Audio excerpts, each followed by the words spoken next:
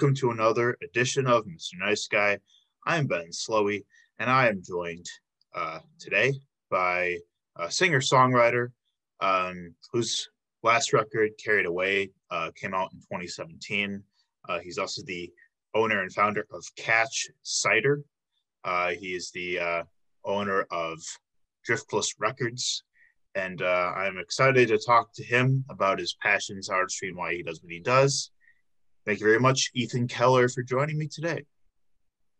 Hey, thanks for having me, Ben. How you doing? I'm pretty good, man. It's a little rainy today, but it's a nice, cool, crisp spring day. I've got the window cracked, drinking a LaCroix. I'm feeling pretty good. How are you? Yeah, it's I got this. This is my chocolate milk mug. I'm addicted to chocolate milk here, but yeah, it's a little drab out, but it's hey, rainy spring, right? Things are looking up, right? The grass is growing. It is. That was like my first thought this morning when I saw it was raining. I'm like, hey, at least we're about to get some like really like bright green grass soon. So well, yeah, what have you done today so far? Oh, I've been working on a couple of different things. I put a feeler out there for somebody to work at the cidery with me. My new cidery is got a lot of stuff going on. I'm doing a lot of cool kind of small test batches right now to keep people interested in the off season. So yeah, and I'm starting to book some summer gigs and things like that too. So hopefully I'll have I'll be running two businesses sort of. Yeah. Well, that's exciting. Dope. I'm excited to talk all about that. But first, so what we talk about at Mr. Nice Guy, we talk love and fear, passion and creativity. And so, yeah, Ethan, to start, so are you from Milwaukee? Did you grow up here? Well, technically, I was born in Menomonee Falls, which is Waukesha County, and then I I was baptized in Milwaukee. I was actually baptized at Holy Rosary, which is that it? Holy Rosary. It's on Oakland Avenue. It's one of the right now. It's in the Three Holy Women Parish, and then I grew up on Menomonee Falls until I was maybe 7. Then I moved to Milwaukee a little bit, and then I grew up a little bit. Well, mostly I grew up in Mukwonago, which is where I went to junior high and high school. And so I graduated Mukwonago High School. And then I basically have always identified with Milwaukee since I moved back there after high school. And, you know, I've kind of toured around and kind of said, hey, where are you from, Milwaukee? But for real, even when I was a kid, we used to go to church there every weekend. And so I remember the old Park East Freeway as far back as I can remember. So I've always felt like Milwaukee's been my home. Right. Dope. That's great. I've only been here for 7 years. I'm originally from Illinois, but Milwaukee is very much home. No reason to leave. So, Ethan, I'd love to hear a little bit about your beginnings with music. So, what did you grow up listening to? What did I grow up listening to? I guess some of my first music that I can remember listening to was radio music in the early 80s, you know, which is like Steve Miller, Abracadabra, and oh gosh, you know, Steely Dan's Asia came out in 78. So that stuff was still on the radio in the early 80s when I was, you know, just a young boy. And then, well, I started to listen to the Beastie Boys when I was like, you know, maybe 9 years old. And I wrote a little rap when I was 9 years old. And it was modeled after the Beastie Boys, like Paul Revere or something like that. And then so I kind of got into poetry and lyric writing first. And then by high school, by 13 years old, my dad bought me a bass. And then I was becoming like a slap happy bass player and learning Flea's bass lines and things like that. And I kind of simultaneously learned guitar after that. Took music theory in high school. But it wasn't until I finally found like the rock and pop music that I really liked, like the Seattle scene stuff and Pearl Jam and Stone Temple Pilots. And you know, Chili Peppers and Nirvana and things like that. That's when I really kind of took music and went, this is what I want to do, you know. Yeah, right on. Dope. That's awesome. Yeah. So I imagine like you kind of naturally started falling into writing songs. Then once you started once the instruments came into play, considering you started with like the poetry and the writing, you would just start writing songs eventually. Yeah. Interestingly enough, in my first band, I was a freshman in high school when I was in my first band, and we only played one gig, and I kind of got kicked out of that band when I was 14, anyways, trying to run it. but no, we had trouble writing original material, and so I didn't necessarily bring my lyrics to that band, and we didn't know how to write songs. But as soon as I left that band, I started kind of recording stuff at home on my little cassette deck, you know, left to right and speeding up, and the tape is warped. So I got to detune the guitar, and it's like, oh, come on. So, but I probably still have some of those cassettes in my closet over there, you know, and I kind of wish I would have gotten into that a little bit more when I was younger. But I do have some of my oldest recordings, and my old band, my first band that I started called Green Scene, I started when I was 15 years old, and we released our first album when I was 17. So I still feel like music has just been my thing since I've been doing it since high school. You know, I've always done it as a career, paid taxes that way ever since I was a teenager, you know. Awesome. Cool. Right on. What was your first like actual solo record? My first solo record as Ethan Keller came out in 2006. I debuted the band in 2004. I remember that. It was the closing of Ty Joe's on the east side. It was an old, funky, kind of a hippie kind of restaurant. And it used to be a dance studio. It had mirrors all over the walls and things like that. A lot of great bands came through Ty Joe's. But Ethan Keller Group, I started that in 2004. But my first Ethan Keller album didn't come out until 2006. Gotcha. How do you look back at like that time? That's a good question. Well, I suppose I could examine the departure from when I decided to let my old band dissolve, because I had rebuilt that band a bunch of times anyways, and rehired the personnel and gotten new players and old players, and I could have kept going with that band. You know, that band had a name, and people still like reminisce about that band and stuff. But I felt like the music or the topics that I was starting to talk about were different. And so maybe I was doing like some spiritual introspection or something as Ethan Keller, as opposed to Green Scene. But also in hindsight, that's not entirely true, because I look back at Green Scene lyrics and I go, well, there's plenty of spiritual introspection in those lyrics as well. And that's me as well. You know, that I wrote all the music, 95% of the music for that band. So it doesn't feel like a discontinuation for me. It just feels like a name change for me, I guess. Yeah, that makes sense. Yeah, just coming in and out of like what you still connect with, and you know how you grow and evolve as a musician. I get that. Yeah, so, I guess I didn't entirely answer your question. How do I look back on that time, when I first when I went solo? That's interesting. That's well, it was maybe the departure from the old band was that I wanted to, instead of write all the material for everybody, I wanted to have songs and let the players play the songs. And I was learning how to play with people, especially with the really good players in Milwaukee, who were being really cool and telling me, hey, cool, I want to play on your stuff. And I was kind of flattered, and I'm like, cool, man, you guys come be on my albums and things. Nice. And so that was a really interesting time for me to like let go of being super controlling about how I wanted the music to turn out. And that was a really exciting time for me because it did seem like a really cool time in the Milwaukee music scene. It was right before like Facebook took over everybody's world, and like text like 50 people, you know, you were still like email lists still worked, and like text people, and like you could still have like, I could text people on like 50 people and bring 40 of them out on a Thursday night for a show.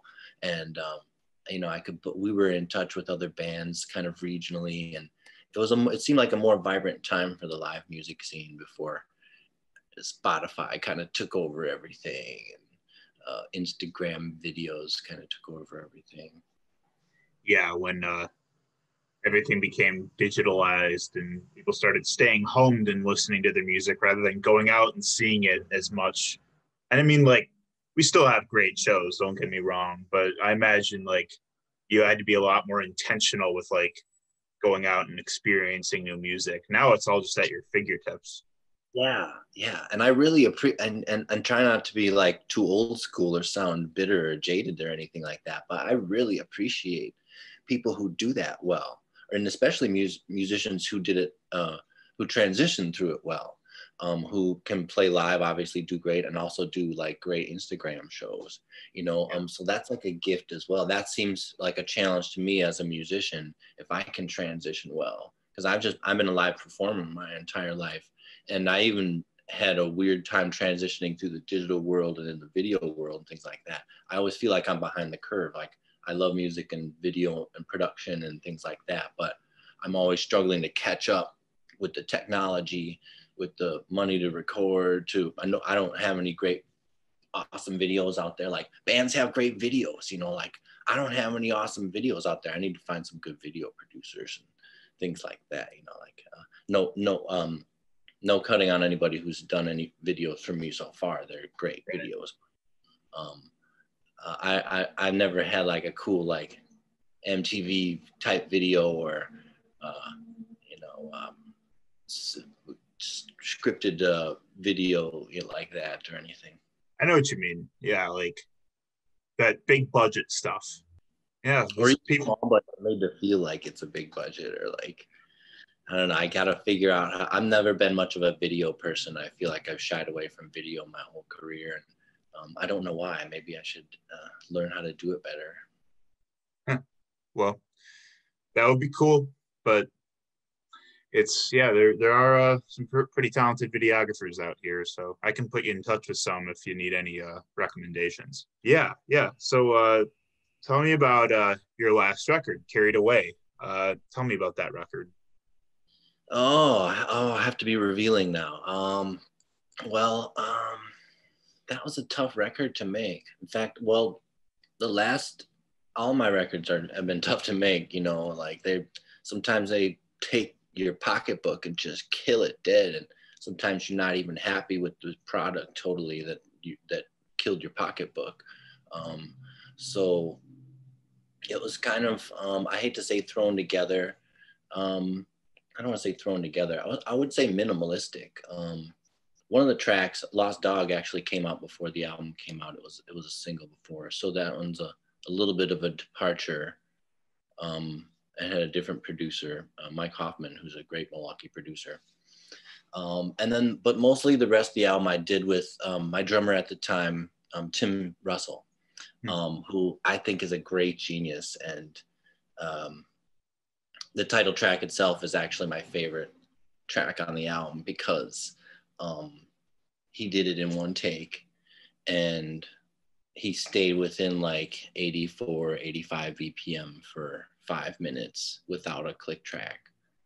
And we did it together, like, and then he does all these bombastic fills, and he's just like on point with this track. And I did very minimal editing with any of the drums, and it just came out like this explosive thing. I didn't even know what to call the song. I hadn't finished the lyrics at the time, and when he came out with this take, I said it seemed like Carried Away, like he was getting carried away. And then the lyrics that I was working with kind of was like Carried Away.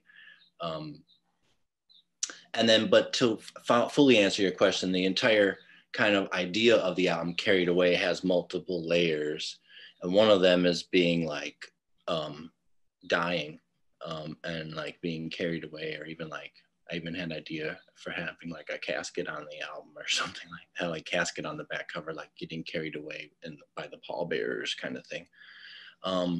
So, and it kind of has also gone with the themes of my album. I had an album called Going Down in History, Going Down in Flames. And then I had an album called Dead Man Dancing, and then Carried Away. So it's kind of like, there's like the midlife crisis, and then the death, or the like the death throes. And then this is the death album. So I might have to have a resurrection type album. I don't know. Yeah, that all adds up for sure. Cool. Yeah, I didn't even think about it that way, but yeah, that's for sure. I feel that. What other layers would you say apply to that record? Well, Carried Away. Well, kind of like, well, the lyrics in the song Carried Away talk about like getting carried away by like an angel. And so for me, it was like getting carried away in a relationship. So that's a little bit what that song is about. So Yeah, sure. Awesome. Thanks for sharing that. Since then, what have you been working on the last couple of years? What do you have anything coming out in the future? yeah, I've been working on some tracks, a lot of them for several years. And I'm also debating on whether or not to put some like really old songs on the album, and even redo some songs that I've done on previous albums, which I've done before. Yeah. And I don't necessarily like to do, because I don't like to live in the past, but also I also feel like it's my prerogative, and sometimes you feel like the recording never got to the level that it got to represent the quality of the song or something. And I think about my songs in a commercial context, like, oh, if this song were recorded correctly, it could really be a song that could be used commercially or something like that. So I do have a bunch of songs in the skillet, and there's way too many of them. And I have like a big, huge double album in mind, which I almost have every album I make. So yeah, I really kind of want to do it this time. I really want to make a double album, and I don't know why, but obviously you don't want to just inundate everybody with everything all at once, but I got a lot of stuff in the skillet, you know what I mean? That'd be sick. I'd eat that up. So do it, do your thing, man. That's all I got to say on that. If you want to, Steve Miller, man, I think one of the things that I said Steve Miller earlier, didn't I? Right. So yeah, Steve Miller did like a double album, right? So many of his super hits were on his first thing, which was like a double album, right? And his idea was like, just get set up in the studio, get everybody dialed in, get the band all dialed in, especially back in those days when you do it on tape and things like that. You don't want to move stuff around, move mics around, things like that. So just get like 40 songs and get in the place and get the band really tight and get them all finished. And then if you have a double album, cool. If not, whittle them down to 12 songs, Yeah. And then you can always release the rest of them later on in like a compilation or something like that, or even your next record. Like there's so many ways to go about it, but that'd be cool. In terms of like what you've been writing about lately, like the last couple of years, where do you feel like your lyrics have been coming from? Well, usually they're about relationships. They're about love and finding love. It's like Led Zeppelin, like like 75% of the songs he says the word love or something like that, right? Yeah. Well, yeah. I mean, I always have kind of written that way too. My songs are about people and about the relationship between people. And usually, like exploring the love between people. What love is. Does love take time? Does it make time? Does it steal your time? Does it waste your time? There's all kinds of ideas about love that are already conflicting in people's world. Everybody has different ideas of what love is. They're raised different ways. So it immediately sets up conflict anytime you write a song about love whatsoever. I have a song called You Made Me. And there's so many songs that have that title, You Made Me. You made me love you. The idea, you make me feel like a natural woman. So like the idea that you can have an effect on somebody else. You make somebody feel something. You can make somebody love you. What's that? Was that a Bonnie Raitt song? I can't make you love me. I can't make you love me. Sure, okay. Something like that. Yeah, the idea that you can do something, that you can do something different to make somebody love you more, or that you can that you can change into a different person so that this person would love you more. The idea of chasing love, or the idea of letting love find you where you are, letting somebody accept you for who you are. Yeah. Trying to love somebody for who they are. Yeah. Those are the things I write about. Man, I struggle with a lot of that, especially right now, kind of going through something like that right now.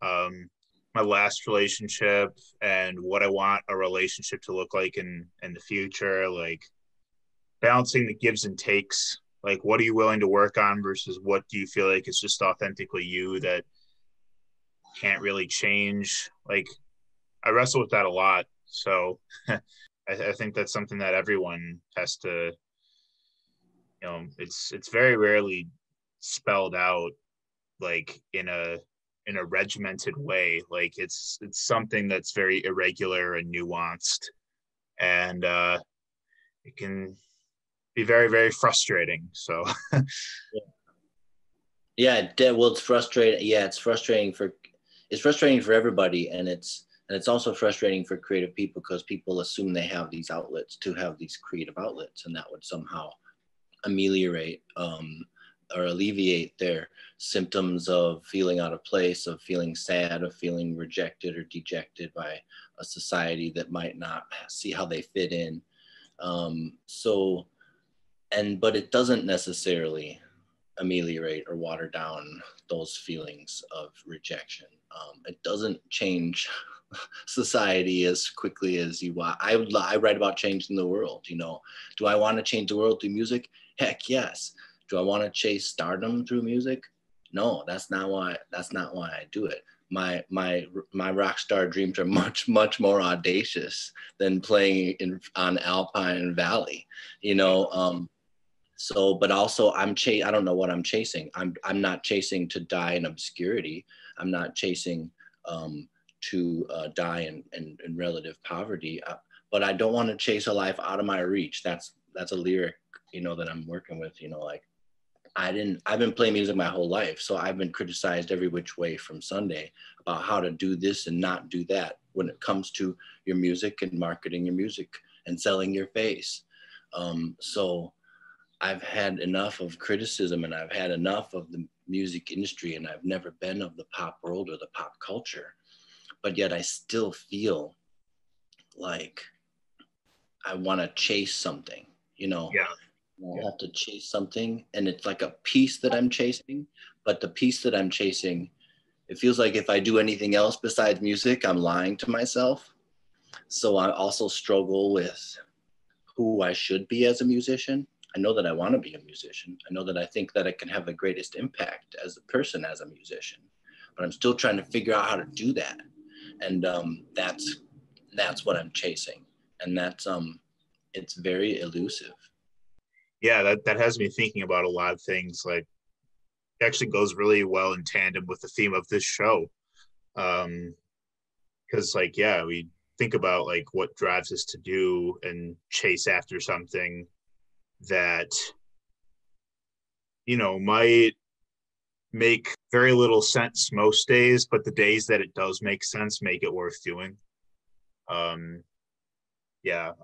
think that especially in this last year, like with COVID and quarantine, like there's a lot of rumination on that and evaluating like, well, what do I want? What really truly like, do I want my life to look like, moving forward in this time of intense introspection? So, yeah, that being said, actually, that's a good segue into asking,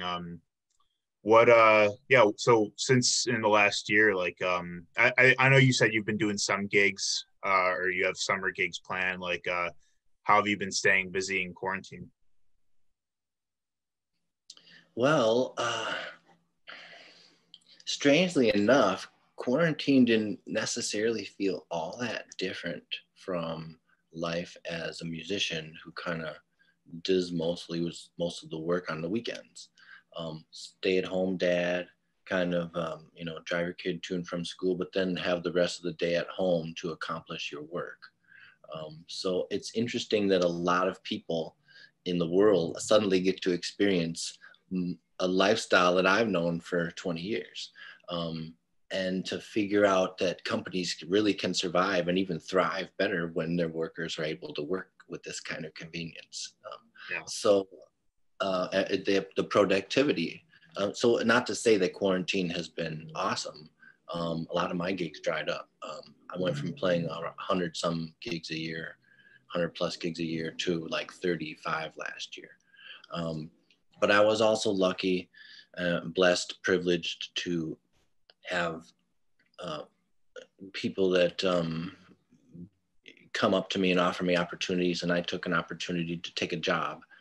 And when I took that job turned into somebody encouraging me, and that turned into somebody referring me to somebody else, and for a space. And then I got some personal loans, and that turned into the cidery, the winery. So I made I built the first winery in the city of Milwaukee, which still blows my mind.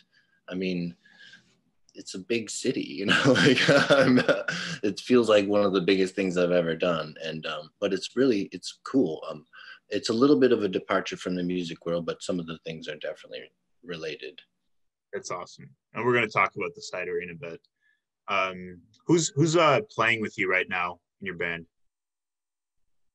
Playing with me right now in my band currently is guitarist Nathan Flugoft. He's a crazy, awesome. He's a dope guy. Yeah, he's originally from Winona, Minnesota.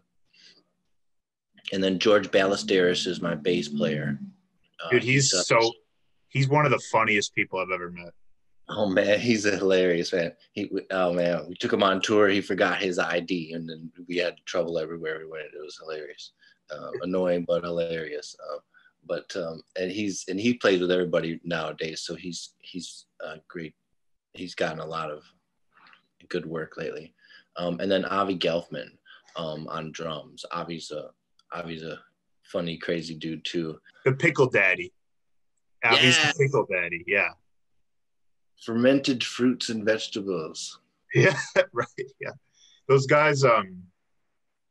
Actually, Avi and Nathan too. They were both on Mr. Nice Guy a couple months ago, and the great time talking to those guys. They're incredible musicians too.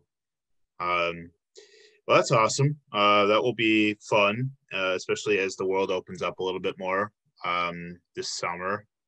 To hopefully get out and get some fun gigs in. So yeah, just nailed the gig with them. I'm going to be playing in Sheboygan with Ethan Keller Group on May 1st at Craft 30. And then we'll be in Elkhart Lake. I forgot what the date is. I think it's in July at the Osthoff Resort. So that's fun. Cool. Right on. Tell me about Driftless Records. Driftless. Oh yeah. Well, I've been a geology nerd since kind of high school and college kind of. And I always liked the driftless area, which is the unglaciated region of the Midwest. There's parts of it in Iowa Illinois and Minnesota as well, but most of it's in Wisconsin. And it actually is a really cool word, driftless. And I remember the year when I started that, somebody else, I think there's a European record label called Driftless Records or something like that. They tried to nab it or something like that. It's like more of a DJ label. They remix some stuff. But I actually nabbed the Facebook ID. So that was pretty cool. And so I changed the logo one time, but I was hoping, I still might kind of have this dream someday. I thought someday I might build an Earthship out in the Driftless region, and it would be kind of maybe some kind of microgrid communal garden farm area with a cool venue and then maybe a recording studio. I've seen such cool pictures of people building studios in these kind of rotundas with reciprocating roofs, and that would be a cool dream of mine, to build some kind of Earthship home studio, hippie village. Yeah. Right. Somewhere right. Yeah, right. Yeah. Michigan, I bet I could do it in Michigan. The laws might not be ready in Wisconsin, but we'll see. That'd be wicked. That'd be some real hippie shit, but it'd be sick. So that's how it started. That was sort of like the theme behind the name and stuff like that. So how long have you been doing it? Well, gosh, it's hard to even remember I think I put, I think the Prophet album came out when I called it Driftless, and I think that was 2010, but I'm not sure. It might have been my 2013. I think it was my 2013 album. I actually wanted to sign somebody else before that album came out. But I had just got, I don't know, I didn't like, I had been scouted by labels in the past in my old band, and I haven't really had much super interest from labels. And I had, whatever, the old adage is you don't go seeking out the labels come seeking for you, if you're doing the right things.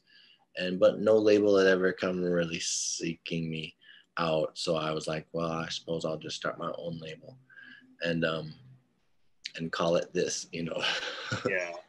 Who's been on the label? Just me so far. Oh, cool. Well, yeah, got close to getting another person on the label, somebody who actually they gave me the album.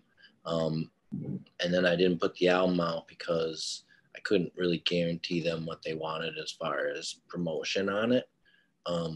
So we kind of, the album just, it's still sitting there. Yeah. Which is sad, but the motive was good. I wanted to just, I said, I don't even care if anybody listens to this album. I just want I want to listen to this album in my car, so. And to me, this guy's one of the greatest songwriters in the Midwest, but he's so low key. He's over it right now. Yeah, I get that. At that point, it's just all about like what you want to do with it at the end of the day. Yeah, you gotta have a prerogative to have a record label, I guess, and that's maybe what I didn't really know. Oh, you're gonna have a record label? What are you gonna do with it? Nothing, I'm just gonna release my records on it, But I guess that's my problem in my world, is that I'm not good at promotion. I'm too snobby. I think I should let people come to me, whatever. I put the music out there, you buy it or not. But I'm not that snobby. I realize that I need to work to sell records, and it's hard to sell records. And actually, it feels like I've had some skill in selling records, like physical records. Because I can still go out there and play the shows. I was still touring thousands of miles in 2018 and 2019, coast to coast, Yeah. And I sell with physical units, become 10 to 20% of my income. So, selling physical units is tough. You got to go out there and be able to entertain people and who come buy your product, Yeah, you're right. Have you been to all 48 of the contiguous United States? let's see. Well, I think I've been through all 48. You can see I have them all highlighted. I have all my routes highlighted. I don't know if you can see Oh, that. sure. Okay. Oh yeah, I can kind of see the lines. Yeah, I have a cool black light, but I don't know. I didn't plug that in. That would be cool. I Yeah. think I've played in over 30, maybe 35 or 34. And I think I've been through the contiguous. I think I've driven through one part of all the lower 48. Nice. Yeah, that's dope. Hey, maybe you'll get in Alaska someday. Hopefully, that'd be I cool. have a friend that just moved to Anchorage, and he's happy. He's super happy up there, and it looks beautiful. So it'd be cool to chill out up there. Literally chill out up there for a couple of weeks or something. Right. Yeah. Yeah. Yeah, for sure. Well, it's cool that yeah, you've been able to entertain so many people across the country. I mean, that's the life, man. Um, have obviously touched on it a couple times already, but the cidery, so Catch Cider. So I guess so. You kind of you loosely brought up like kind of how you like met one person who introduced you to another, and it kind of like was sort of like a snowballing of events. But I'd love to hear more about just how the whole thing kind of came to be. Well, I guess last year when gigs started drying up, like I'm like a beer garden musician. I've been playing the beer gardens for a while. So when a lot of my kind of mainstay gigs that I had lined up really fell out last April, right around this time last year, I was like, oh, well, darn, my summer is really going to be kind of bummer right now. And so I was already looking for a job in March. And I think I took this other job in March who a friend referred me to. And a friend referred me to somebody who needed somebody. And I took this job as a legal assistant, which was really cool. I have legal experience from the criminal side. So I was all right. I did okay at this job. And then COVID hit even harder. And the person I was working with was high risk. So I was looking for a way to maybe get out of there for my employer's sake.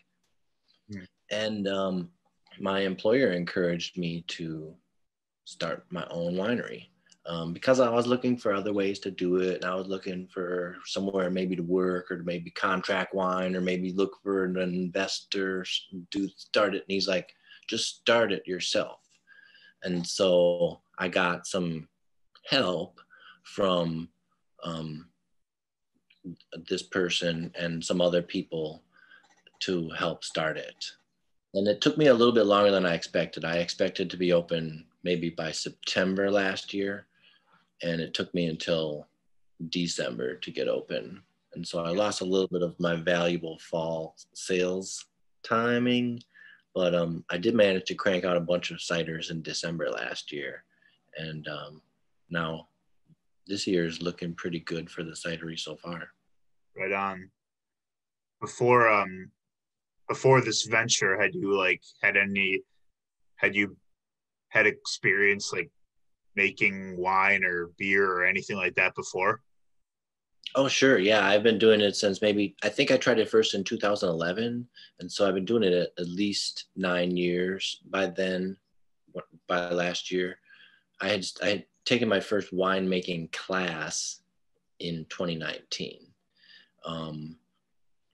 But I had gotten some cider making tips from the home brewer in like 2012. And that was really all I needed to kind of get going. Yeah.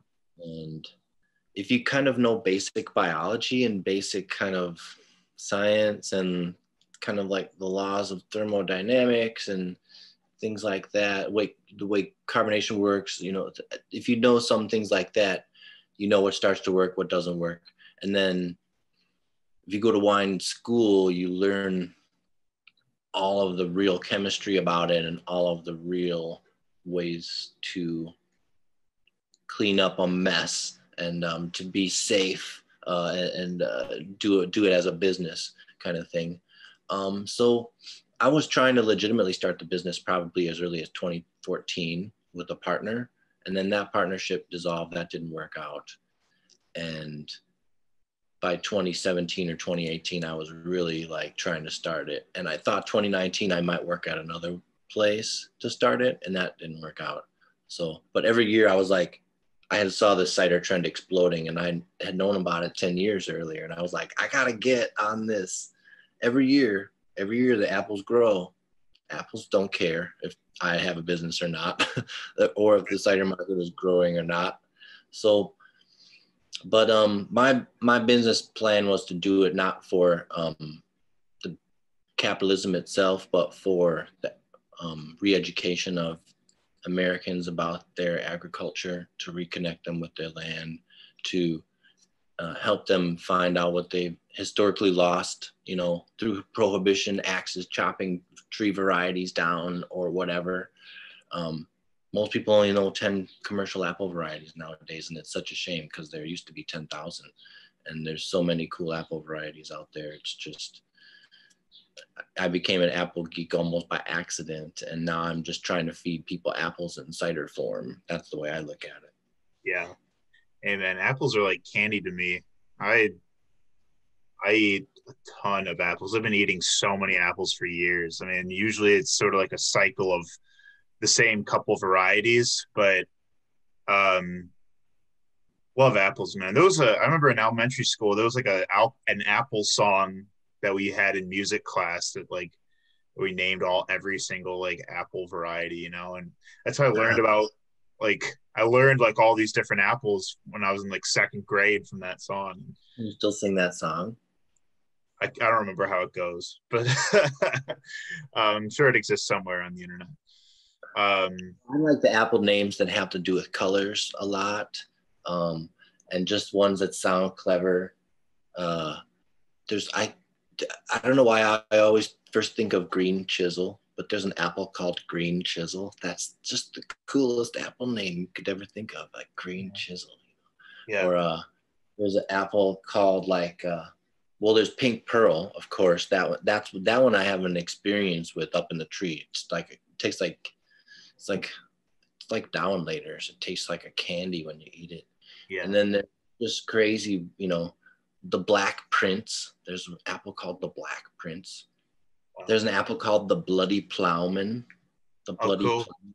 Yeah, the story of it is that the woman caught a thief on her property raiding the apple trees. And like, as he's running away with the apple trees, she shoots him dead. And they buried him right there. And supposedly this tree sprouted up from where he was killed. And it's a red fleshed apple. So what a tale. Yeah.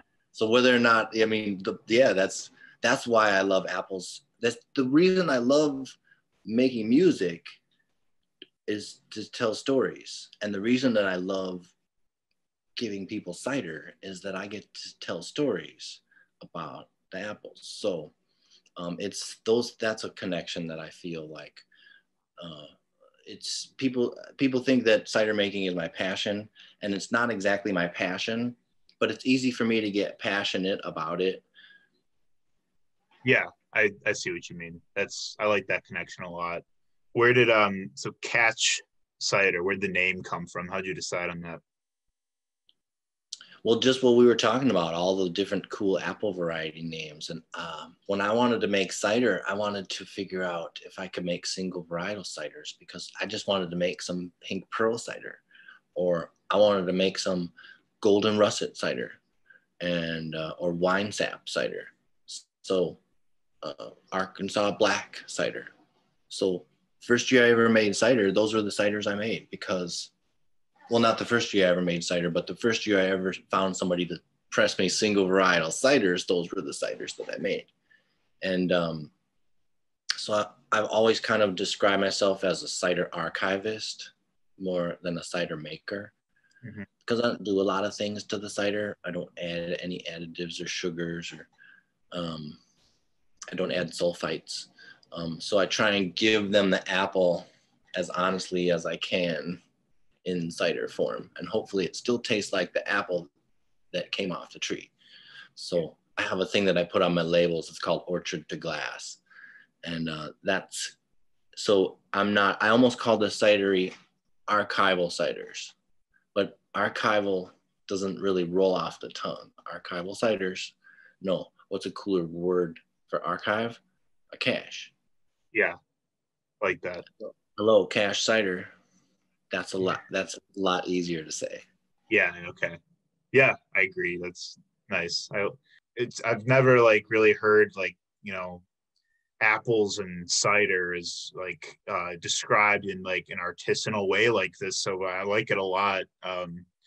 It's exciting, and it's exciting that Milwaukee has something like this now. So where are you located? I'm down by the Hyde House complex, if you know where that is. Okay. I'm not in the main Hyde House building. I'm in the building across the street, the one with, there's a stone walkway that goes over Greeley Street. So I'm in the building on Greeley Street, 2612 South Greeley, across the street from the main Hyde House building. Right on. Awesome. So tell me about, the last question then is, tell me about what you have available in store now. Like tell me about your products that you've had out.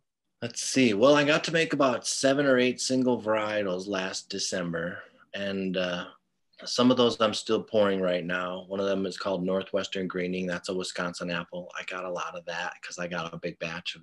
I got many bins of apples last fall of that, and I also do these blends called Entangled. And so I can do Entangled blend, which is just a bunch of different apples, or as many as 20 apples, I say. And then I can do entangled fruits, like I have an entangled cranberry, I have an entangled blueberry, there's an entangled pomegranate coming out. So I'm kind of experimenting with these one-off test batches, like I said, to keep people interested in the off season. But so I probably have 3 or 4 single varietal ciders on tap right now, and a blend or 2. Yeah. Nice. Cool. I'll have to come try some now. I'd love to try some. Yeah, please do. Man, Ethan, I appreciate you coming on the show today to talk about your music, about apples, about the cidery. It's all good stuff. I like how you kind of, sort of spiritually and artistically connect all of those things with like your philosophy of like why you create and stuff like that. So enjoyed talking to you, man. Yeah, thanks. It's a lot of fun.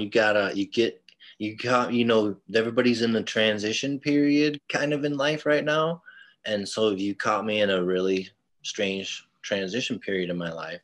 And I have no shortage of kind of spiritual beliefs, kind of coming from where I come from. My parents were religious people. They both belonged to religious orders. But in general, I just try and live my life as like a whole person. And that means just kind of, for a spiritual person, usually that means having a little bit of spirituality in everything that you do. It should exist whether or not you're pursuing a business interest, or whether or not you're pursuing a social justice interest, or an educational interest, or even a relationship interest. So hopefully I can, like I said, it's this business is different from that business, but I should be able to see how the interconnectivity of things. And like I said, that's just me trying to be a whole person, like a unified person. Right on. It's a good way to be. So as we're closing out, I ask everyone the same 2 questions. The first is, Ethan, what keeps you up at night? Ooh, a crappy mattress, maybe. That's is that too sassy of an answer? No. For a second. That's people answer that question in all kinds of ways, and a bad mattress. Remember those commercials when you were younger of like the couple that's like tossing and turning because they don't have a memory foam. That's what, I yeah. feel like I'm not too much of a goal-oriented person. I'm more of a healthy cycles-oriented person, but sleep is definitely part of a healthy cycle. So I really should look into treating myself to getting a decent mattress, and then maybe I'll get better sleep, and then maybe I'll do better at life.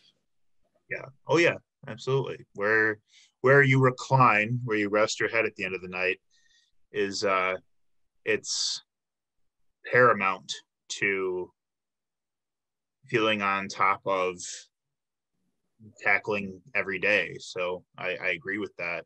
The second question is what puts you to sleep? Oh, that makes it sound like I interpret that question as what bores you? What bores you? What puts me to sleep? What's boring? It's hard to say that I'm not often a bored person. Because I can be in a room and silent and nothing, and I'm cool. I don't even listen to the radio in the car most of the time when I drive. I'm just, anyways. What puts me to sleep? Or what puts you at peace?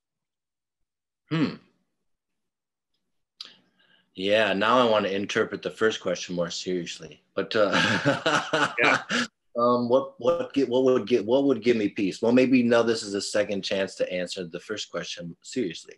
What would give me good? What would give me better peace? That's what I'm chasing in life is peace. What would give me more peace?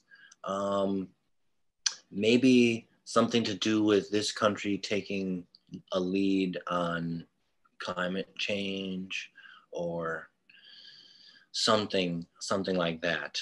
Something about like we're 4% of the world's the United States is 4% of the world's population, but we own 44% of the world's guns or something. If that when things like that change, that might give me a little bit more peace. Yeah, I think we got a long way to go in this country, and if we can do more in this country, hopefully we can be like a world leader again. And the world definitely needs some better leaders right now. Yeah, I agree.